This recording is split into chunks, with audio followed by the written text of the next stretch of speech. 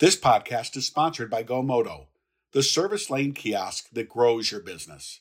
GoMoto now has 3 new kiosks that allow customers to check in online and in-store, drop off and pick up keys, and interact in both English and Spanish. Visit GoMoto.com to learn more. That's GoMoto.com. Welcome to Daily Drive for Thursday, September 8th, 2022. I'm Jamie Butters, Executive Editor of Automotive News. And I'm Kellen Walker. Today on the show, car dealers are getting more worried about the economy. Japan says new EV tax credits might violate international trade law. And we're seeing lots of new model rollouts ahead of next week's Detroit Auto Show. And speaking of that auto show, we'll get a preview from co-chair and Detroit Auto Dealers Association President Thad Zott. The way that manufacturers go into market, we see there's a huge virtual presence, right? I mean, the days of the 60 reveals happening at our show are probably behind us. Let's run through all the news you need to know to keep up in the auto industry. Franchise dealers are feeling a little less confident about the future. That's according to Cox Automotive's top economist. Cox polled dealers this summer for its third quarter dealer sentiment index. Dealers still rated their markets as favorable, but not as good as they were 90 days earlier or at the same time last year. They anticipate a further decline in conditions during the last few months of the year. Cox economist Jonathan Smoke tells us at Automotive News that costs are rising, the new vehicle market remains tight, and sales are remarkably holding up so far. He says the problem for dealers is the amount of uncertainty about which direction the economy is headed. A top Japanese official is expressing concern that new U.S. EV tax credits in the Inflation Reduction Act might violate international law. That's according to the Nikkei newspaper. Japan's industry minister Yasutoshi Nishimura made the comments while meeting with U.S. Commerce Secretary Gina Raimondo in Los Angeles yesterday. The Ministry of Economy, Trade, and Industry confirmed the comments, but did not give any more details. Under the new law, only vehicles assembled in North America are eligible for tax credits, which shuts out many overseas automakers, especially in Southeast Asia. That cuts off credits for about 70% of models that were previously eligible. As world leaders debate the legality of America's new EV incentives, U.S. automakers are moving ahead with new EV models. And they're making some big debuts ahead of next week's North American International Detroit Auto Show. The first fully electric Jeeps for the U.S. are scheduled to arrive next year. The Wrangler-inspired Recon and a sleek mid-sized crossover called the Wagoneer S will mark the beginning of the battery electric era for the brand in its biggest market. The Recon, like the Wrangler, will have removable doors and windows and a power top to offer open-air driving. The Wagoneer S, despite sharing a name with the brand's largest SUVs, has its own design language. Jeep is targeting a range of 400 miles for the Wagoneer S. It aims to produce 600 horsepower and go 0 to 60 in about 3.5 seconds. It will be sold in major markets around the world, including Europe. Meanwhile, GM is unveiling what is probably one of the stronger EV value propositions to date. A 30-grand version of the Chevrolet Equinox EV will have a 250-mile driving range. Higher-priced trims will offer up to 300 miles of range, Super Cruise hands-free driving technology, and an almost 18-inch touchscreen. Chevy will continue to offer the gasoline-powered Equinox, which has been one of Chevy's best sellers for a long time. You can find more details and photos of the new Equinox EV, as well as the Jeep Recon and Wagoneer S at autonews.com. And those are today's headlines. Jamie, finally we see a $30,000 GM EV with a 250-mile range. How big of an impact do you think this will make? It really is going to depend on how many of them they make, but it's a very important vehicle and has the potential to move the market a bit. You know, this is a mainstream vehicle, high volume in its gas version at $30,000 or maybe in the 30s and 250 to 300 miles of range. Very competitive. If they can make money on them and put enough of them out there, it could really increase adoption of EVs. Well, coming up, these new EVs might not be debuting at the Detroit Auto Show next week, but event organizers say there's still plenty to be excited about with the first show after a long break. We'll get a preview from the event's co-chair, Thad Zott, next on Daily Drive. Picture your service drive on a busy morning. There's a line of customers waiting to drop off their keys and check in at the counter. Every advisor is busy with simple tasks. 2 are typing customer concerns into the computer to get a repair order created. 2 are trying to find an appointment the customer swears they created online. And another is looking for a customer's keys who didn't come in to pick up their vehicle the night before. It's a chaotic and unproductive scene, and you know you're probably losing money by not offering standard upsells with every write-up and frustrating customers with long wait times. Now imagine that same morning, but with customers checking in themselves in about 2 minutes. Your advisors are still busy, but they are busy selling. There are no more lines, no more wasted time, and no more frustration. GoMoto kiosks free up your advisors to focus on high-impact, customer-facing, profit-oriented work that improves and speeds up the process. And with 3 new kiosks, online check-in, and Spanish language support, you can now serve more customers in more ways with a process that fits their needs. Visit GoMoto.com. That's GOMOTO.com to explore all the ways kiosks can increase profit, efficiency, and overall operations in your service drive. Welcome back to Daily Drive. I'm Jamie Butters with Kellen Walker. The Jeep and Chevy EV reveals today reflect the changing nature of new vehicle introductions. Instead of pulling the sheet off of new sheet metal in one of a series of press conferences, brands more often now prefer the better video quality and worldwide distribution of online or on TV reveals. That leaves auto shows as the place where consumers can go to see the cars or electric crossovers in person. The Detroit Auto Show, it's adjusting. With only 3 vehicle brands planning press conferences for next week, the politicians may be a bigger draw for journalists than the new models and the executives touting them. Shows now are about the public, and Thad Zott, co-chair of the North American International Detroit Auto Show, is very excited about the fun activities for kids of all ages. Dinosaurs and the Flintstones car, flying vehicles, SUVs almost scraping the roof, and of course a giant rubber ducky. I spoke with Zott about his plans for the long-awaited show, not held since January 2019. Here's our conversation. Thad Zott, welcome to Daily Drive. Thanks for having me. So, Thad, you're going to host as co-chair of the North American International Detroit Auto Show. You are going to host or co-host the first Detroit Auto Show in 44 months. Crazy. Are you excited? Oh, we're so excited. We've been working on this thing, like you said, 3.5 plus years in the making. And, you know, the energy around Detroit area right now it's just buzzing between the media and OEMs and Lansing, our capital. I mean, everybody's very, very excited for this to be successful, certainly in the region as far as Detroit goes and Metro Detroit, but really the whole state. So I saw a map, a downtown map on the website, and I think it should be pretty cool to have some outdoor activities that weren't really available in the decades when the show was held in the first week of the year. The farthest one away looks like it's Campus Martius and Cadillac Square. What can we expect to see over there?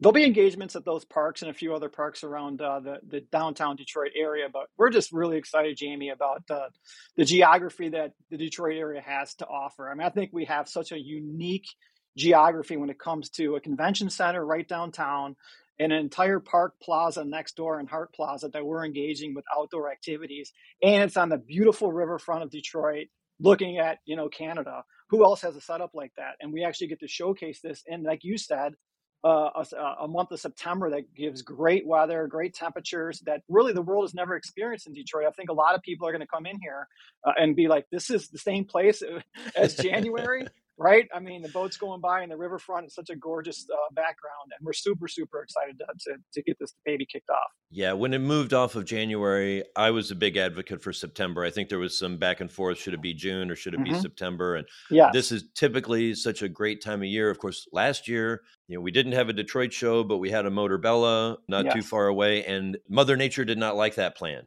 It rained. No, it was the most amazingly bad weather for Michigan.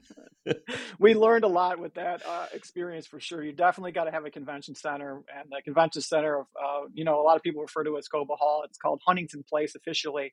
And we want to make sure they get their shout outs because they put a lot of money behind that name. But it's completely sold out inside, and we're going to have a lot of fun activities inside, a lot of track activations, and I'm really excited to get it going. I feel like usually by now we've seen an actual floor plan, which brands are going to be in which corners and where the test tracks might be within. Are we going to see? I haven't seen one. Is there going to be one? I think people are eager to see which brands are going to be represented there.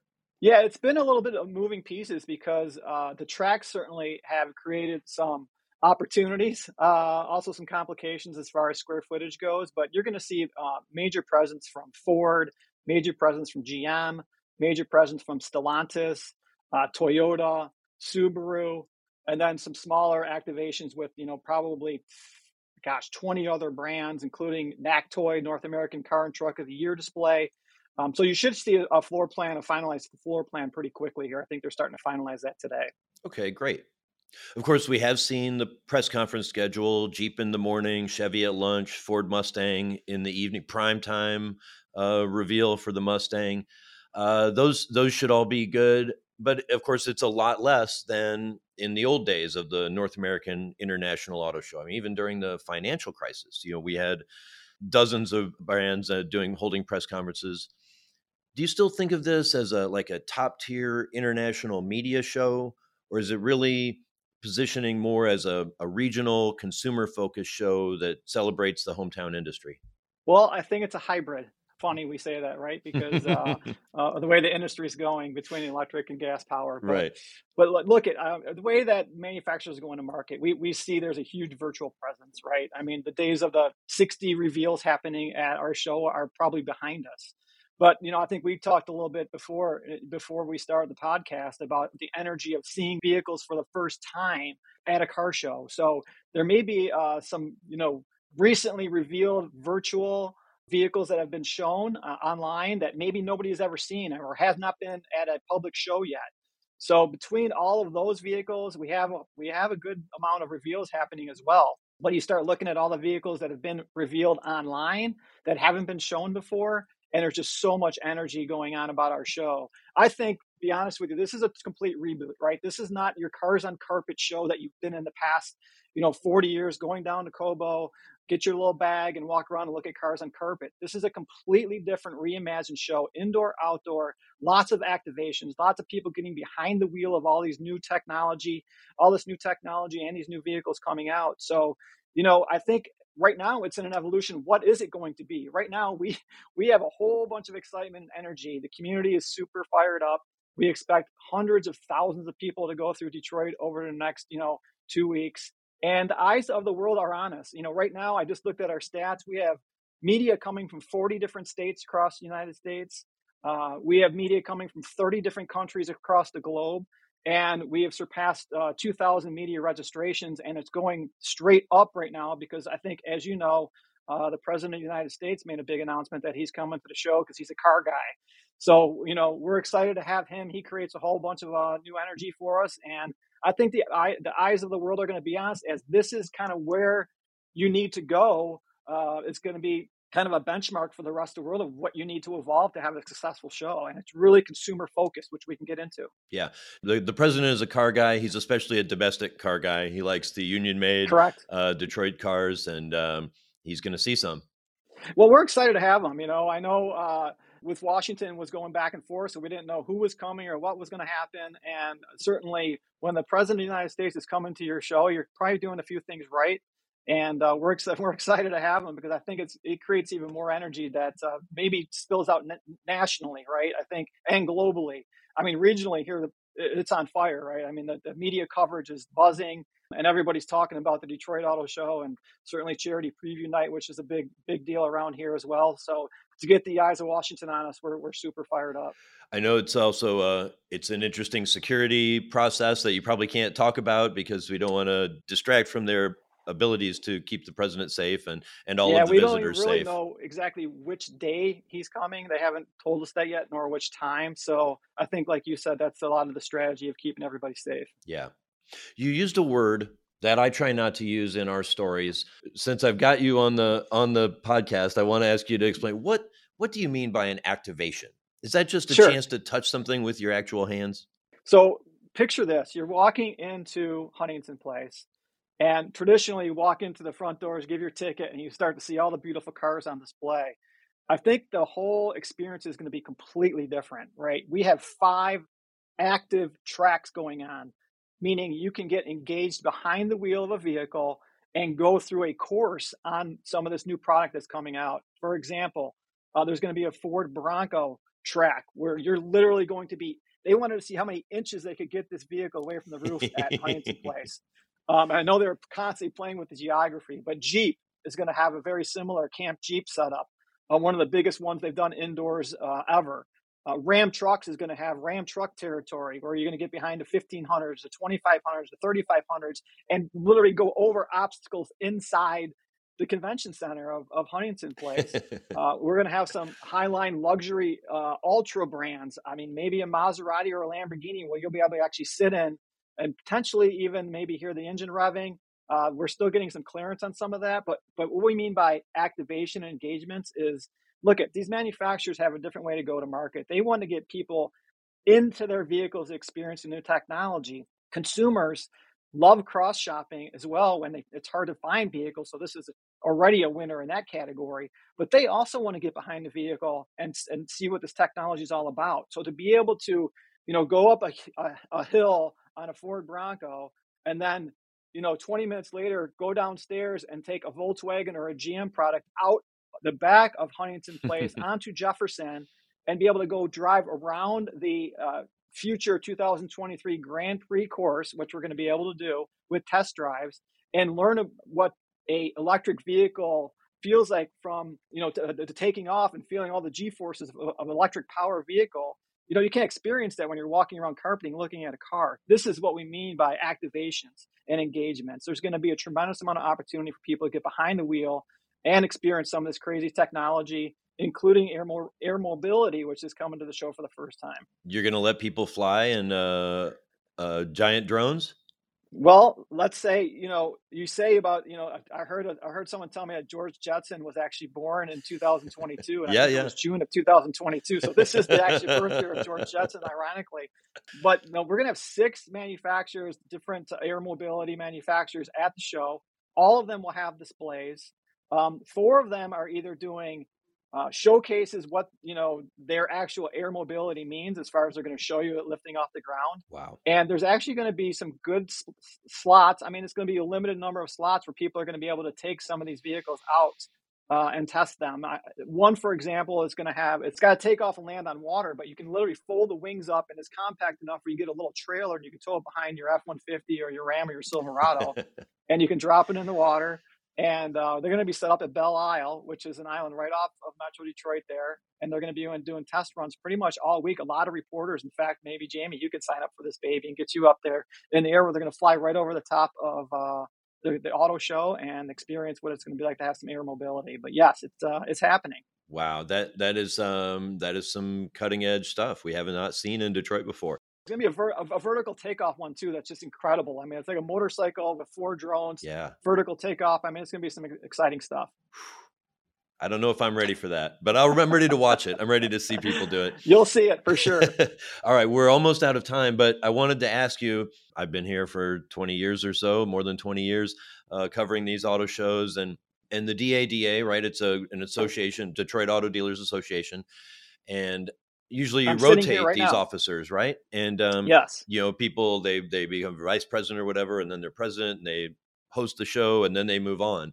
But you haven't had a show since 2019 because the show was moving to spring and then we had COVID and we kept having cancellations. Correct. What does it mean for you nobody rotated through and didn't get to host a show. You all just kind of stayed in place? We all kind of stayed in place and froze our current positions. So it's really the longest tenure board we've ever had. The people have been president for 2.5 years, vice president for 2.5 years, and finally we get to get the chain moving again. So we're very grateful for that. But I will say, I know we're almost out of time, but having the Detroit Auto Dealers Association basically own this show and run this show, we have access to a whole different network that I think other shows don't have. So it's a competitive advantage for us. We can lean on our network to get some of these vehicles that maybe other shows can't get through the manufacturer because we have that ownership here. So I think we're going to have 30 plus brands because of that network. So it's a very unique position for us to be in. We're very grateful for it. And I think it's our advantage right now. After more than 3.5 years of waiting, what are you most looking forward to? Will you be getting your Le Freak on? Well, I definitely get my Le Freak on, but I'm just so excited to see Detroit lit up on a world stage. I mean, people from Detroit like yourself, and we have so much pride in our city.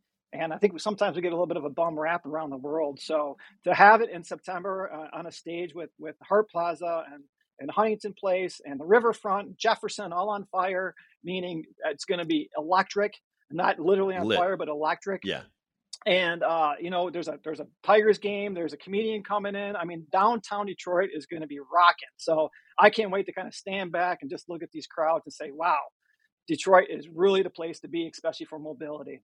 Thad Szott, president of the DADA, co-chair of this year's show, one of the owners of Szott Auto Group. Thank you so much for joining me today on Daily Drive. Our pleasure, Jamie. Thanks. I'll see you at the show. You bet. And you can catch us at the Detroit Auto Show next week here on Daily Drive. We'll be recording from the floor of Huntington Place in Detroit on Wednesday, and we'll bring you coverage of the event throughout the following days. That's Daily Drive for today. I'm Jamie Butters. And I'm Kellen Walker. Thanks to Automotive News coordinating producer Jake Neer for his help on today's podcast. You can get the latest news on new products, dealer sentiment, and everything happening in the auto industry at autonews.com. Come back tomorrow for a conversation about whether U.S. automakers are needlessly spending millions of dollars to defeat right to repair laws. A survey conducted by a research firm says they might be. If you enjoy the podcast, remember to like, leave a review, and subscribe so you never miss an episode.